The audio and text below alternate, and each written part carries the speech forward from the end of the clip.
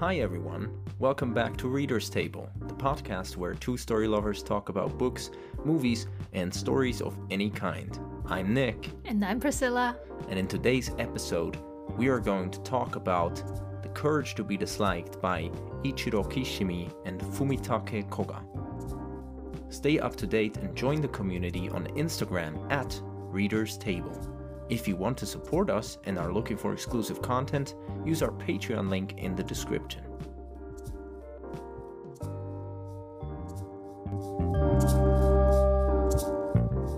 This is the third season, third episode.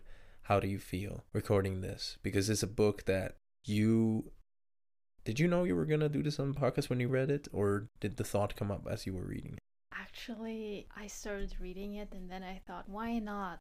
I think this book can be beneficial for a lot of people, and I really enjoyed reading it. But did you already know before you started reading it? No, I just picked it up. Because it's not a fiction, it's an actual... So maybe let me introduce the book quickly, properly. Yeah. So today we're talking about The Courage to be Disliked. It was written by Ichiro Kishimi and Fumitake Koga. Two Japanese authors. Exactly. It was published in 2013. It's not a very big book. It has 288 pages. And it's nonfiction and philosophy, self-help.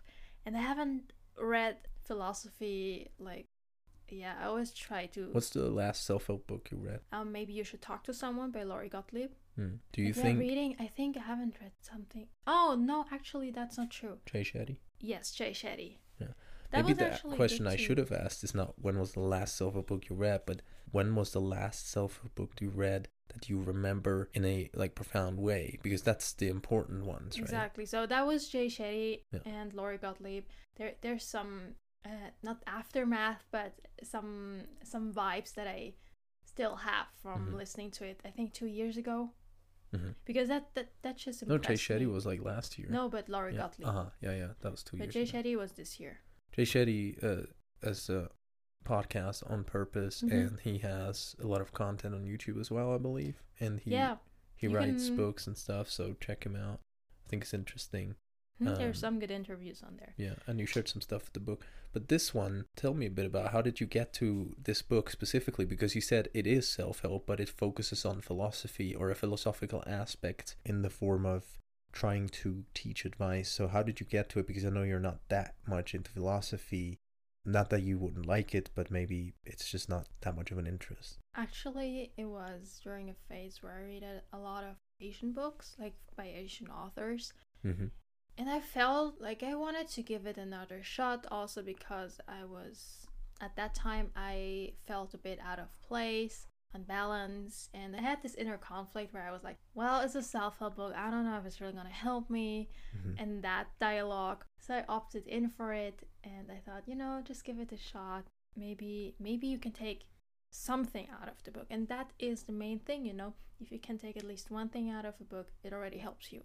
So tell us a bit about the authors. We know they're from Japan. Are they scientists? Are they in the field of psychology? Are they in the field of philosophy?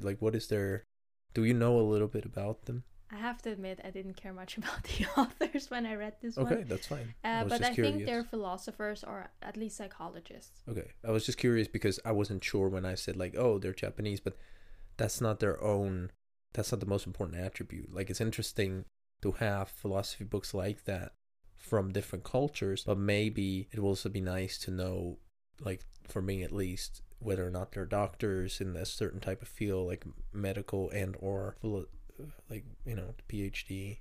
I think they do have a degree because otherwise it's about Adlerian psychology. Yes. So, in order to really know about it, you still have to work with it to be able to write a book, and I think it is still quite profound. But maybe for our listeners, quickly what the book is about. So actually this book claims to show you how to unlock the power within yourself to become your best and truest self, like we all want to, and change your own future and find lasting happiness. Well, as I already mentioned, it draws back on the theories of Alfred Adler. Adler was part of the holy psychology trifecta along Freud and Jung. So yeah, Carl Jung being Swiss. Woo woo. Yeah. what's special about this one, I haven't read any other self-help books in that style yet, so I can't compare it, but special to me is it's in the Socratic method, which means it's a conversational style like we have on the podcast. And Discourse. yeah, there is the youth and the philosopher. Shout out to Socrates. And they both talk about different topics throughout the book.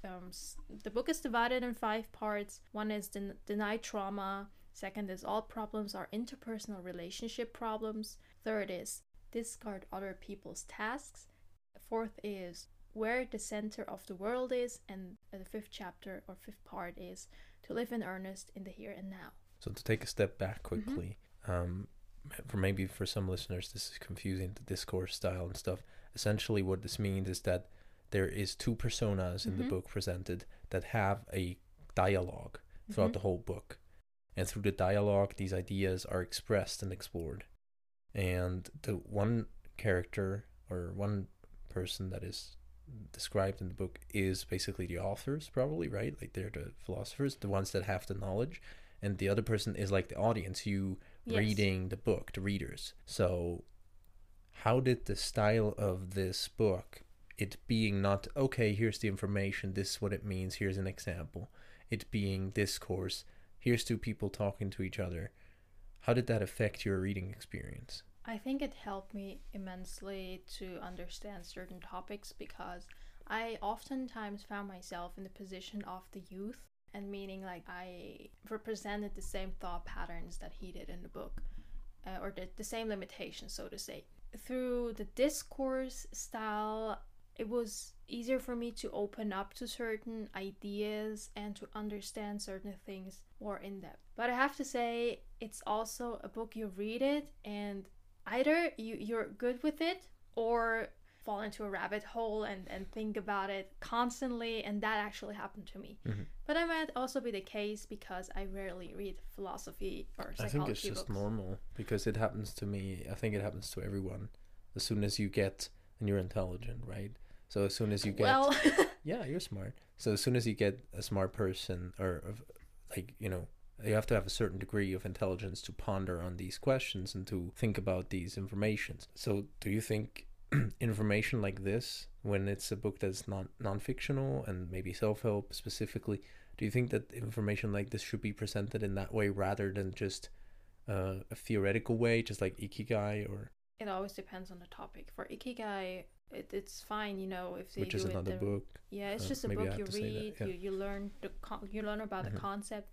With this sort, or with the type of discourses you have, like represented in the book, it makes more sense to do it in a conversational style because I could always follow and understood most of it. That's always difficult, right? Like people can tell you, or you can you can take it out of the conversation that is being presented in the book. Yes. But if you don't come to the conclusion yourself, if it's not coming from you, then it doesn't mean as much somehow. And then that's how you go into the rabbit hole, because you're trying to find the answer, but somehow all the doors are locked and there's no keys, right?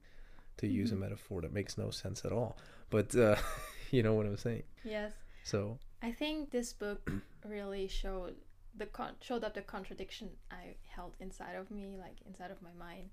I thought this way, but then I also had experiences in that other way, and somehow that didn't match. And you know, it begs the question for me always, you know, what's right or wrong. And when you read those types of book, and that's why I also shy away a lot from it, is you really have to ponder, or you're led to pondering on those questions. Yeah, I feel like with these kind of books, I'm going to ask you a bit more specifically to give maybe an example or so, like what you've gathered, to maybe get some quotes out of you, etc. But I feel like with these kind of books, it's always like that we start, or at least for me, I start questioning these things too, and then I start maybe going down a rabbit hole, and then it's nice to just let it be, and then somehow I'm questioning, you know, did I even learn anything? Because this was all passive for me, so I don't have an active experience from it. And then later down in the line, like in life, something happens, and then I realize, oh, now I have this backpack of things that I can use, like this tool, you know, that I can use, that I didn't understand before, but now it sort of makes sense. So it's always nice to go back to. So I think it's useful in either way. But anyways, if you would please maybe give us some actual examples of the book where you feel like you learned something, or maybe where you feel like you struggled with it. Maybe you want to name some quotes. I'm going to let you go ahead and take the wheel here. So it's a bit difficult to just focus on one thing because there were so many things that led me to thinking. But I think the chapter that influenced me the most was part 2. All problems are interpersonal relationship problems, and that's something I always struggle with, like the comparison to other people and to feel inferior to others. So one thing that I noted here, and it's so simple, we all know it, but sometimes we just need to read it, is that a healthy feeling of inferiority is not something that comes from comparing oneself to others. It comes from one's comparison to one's ideal self. And I think that led me to ponder on the question, with all the influence from around the world, who am I really? And then comparison, you want to be your best self, but that's always changing, it's evolving. So how do you really know where to start and where to end?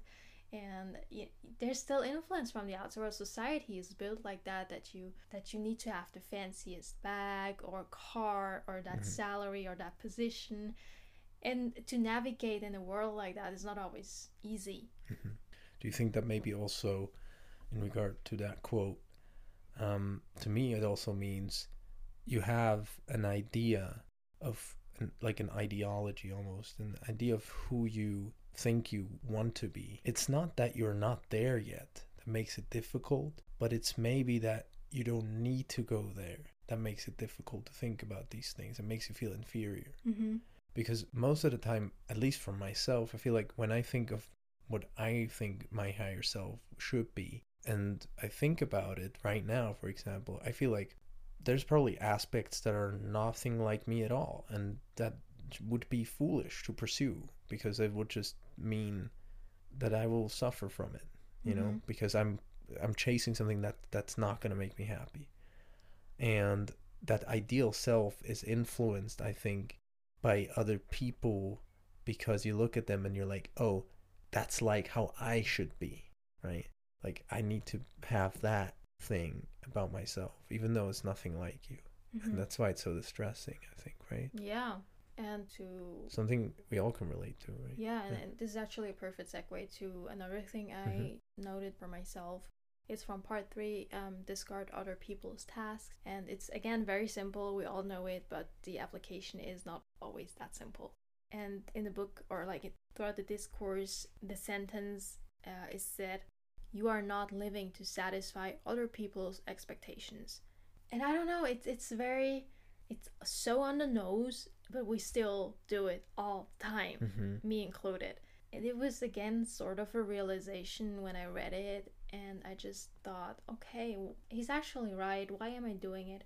I might feel very comfortable just wearing sweatpants to go to the grocery store, and then I see someone fully dressed up and with makeup, and I'm feeling inferior again.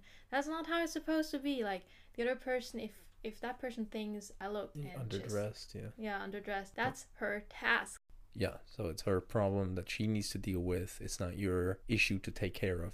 And one last thing that stuck with me is that it's okay to be normal. People think normality equates to being incapable, according to the book. And, it makes sense. If I think about it, then I honestly have a similar feeling about it. I found myself thinking, yeah, I sometimes feel like that too when I look on social media. Other people are doing this and that. But then I have to calm myself down, ground myself, and say I'm actually happy with what I do now. Yeah, and that cycles back to the first quote, which is about what you think you should be based on other people, and then you realize, no, that's not who I am. I'm happy with who I am. Why do I have to bend myself out of shape just to, again, please others' expectations? So it's all tied together in a way. I like that you chose these 3 specifically, but I'm sure you have others too. I have a lot that I colored. Give us another one. Another one that really spoke to me is a very short one. It's called, or it says, life is a series of moments, and that speaks much more to me, because when you people say life is not a straight line, Mm-hmm.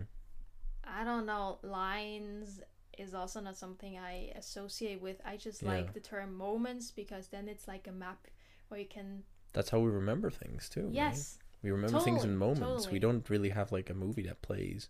Mm-hmm. I mean, we do at the end of the day because we can put one image after the other, but it's It's moments. exactly that. Yeah. I mean, when I also sit down to do my monthly review, cool things that Journaling, happen. yeah. Yeah, and I just like to think about stuff that happened throughout the month, write it Mhm. down, and that I also remember it in moments rather than, okay, I Mhm. started on the first with this, and the second this, the Yeah. third this. Like, no, it's not me. For example, when we went on a hike just recently Mm-hmm. up a mountain, of course you can think about this and like we went from there to from this point to that point. And that's a straight line, literally. Well, it wasn't straight, but it's a line, literally. Mm-hmm. But it's not what I remember. What I remember is the moments on the hike, Yes. like when we did a bit of improv D&D, when we took photos of the landscape, and when we philosophized about this book yeah. at the lake, Saw a cow. when we saw a cow that was chilling and people were petting.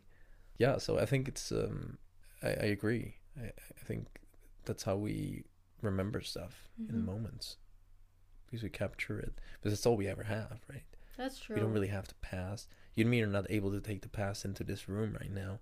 No. We are not able to influence the future, really. Like, I mean, we can do things, but how much of that is really going to influence it? Yes, and also what sticks with you during that moment are oftentimes the emotions. Mm-hmm. So when you think about that moment back, you can evoke Pinpoint the Oh, yeah. emotions, yeah. or relive them. Yeah. So in total, I'm glad that I read it.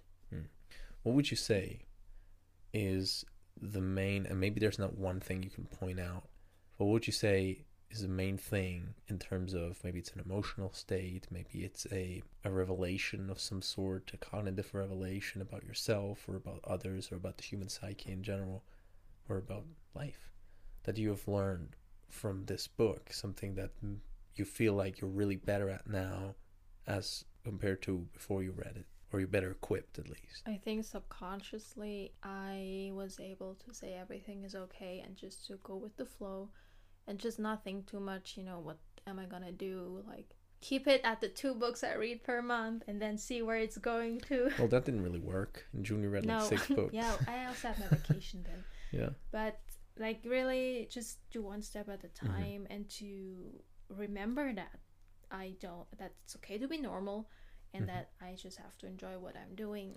Also, what does normal even mean, right? Like, it's just a term. Yeah. You can define it by pretty much, any number of factors. Mm-hmm. And you can look up to somebody and say, that person's not normal because they're doing this, this, and this. But that person might think of themselves as quite normal because they also have an idealized self. And so it's just, what are we doing? Yeah. I just think it subconsciously calmed me down a bit. Mm-hmm. So do you think it's a good book or rather not so great? Like, No, where do you rank it? I think it's a good book. I gave it 4 stars just Out of 5. because. But, I have a certain age. I stand at a certain point in life. I can't understand it all yet. I feel like these type of books are also meant to be read like that. Like, Mm-hmm. it's okay to read them from cover to cover, but maybe sometimes in life you go back to it, or you pick a book up like that and you just go to the section that is important to you now. Mm-hmm. Because why read the rest? Or if you don't understand something, that's fine. You can go back to it later. Maybe, as I said before, you have an experience in life and you're like, oh, now I get it. So I don't think it's a shame or something to worry about. Also, for our listeners, if you read something like that, for me as well, do you really think I understood everything in Epictetus? Like, seriously? No, there's some stuff that just needs a certain level of experiences to just understand it. It's like that with every book, right? It's like that with fiction too. Should we come to a close? Yeah. All right, so now we're at the part of the show where we're going to close the episode, round it out with some likes and dislikes, and then a recommendation. So please, Priscilla, go ahead. Share some of your likes and dislikes. So I have written down 3 likes. The first one is, this is my first philosophy book ever, and it made me think a lot. after finishing it, and that's a good sign, even though I was quite in a rabbit hole afterwards. Then the second like I've written down is the conversational style between the youth and the philosopher made it possible for me to identify a bit more with the topics discussed and understand it more in depth. And the third like is it's not too long of a book, and it's written in a rather easy language, so everyone can understand it.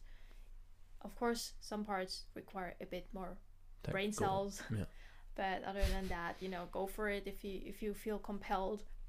And there's one dislike, and that's a personal one. I didn't understand all parts equally, but that's also okay, because it's not meant to be understood at all points in life. And who's this book for and why? Well, people that would like to dive into psychology or philosophy, because it's still a mix of both, and that want to start easy, and people that would like to work on themselves. I think this can be a valid tool, or is a valid tool, and people that would like to experience the conversational philosophy style in a written form. All right, so if you're interested in The Courage to be Disliked, please go ahead. Download it as an ebook somewhere, or if you like the book format, buy the book, and let us know on Instagram, on Facebook. Yeah, we're excited to hear from you.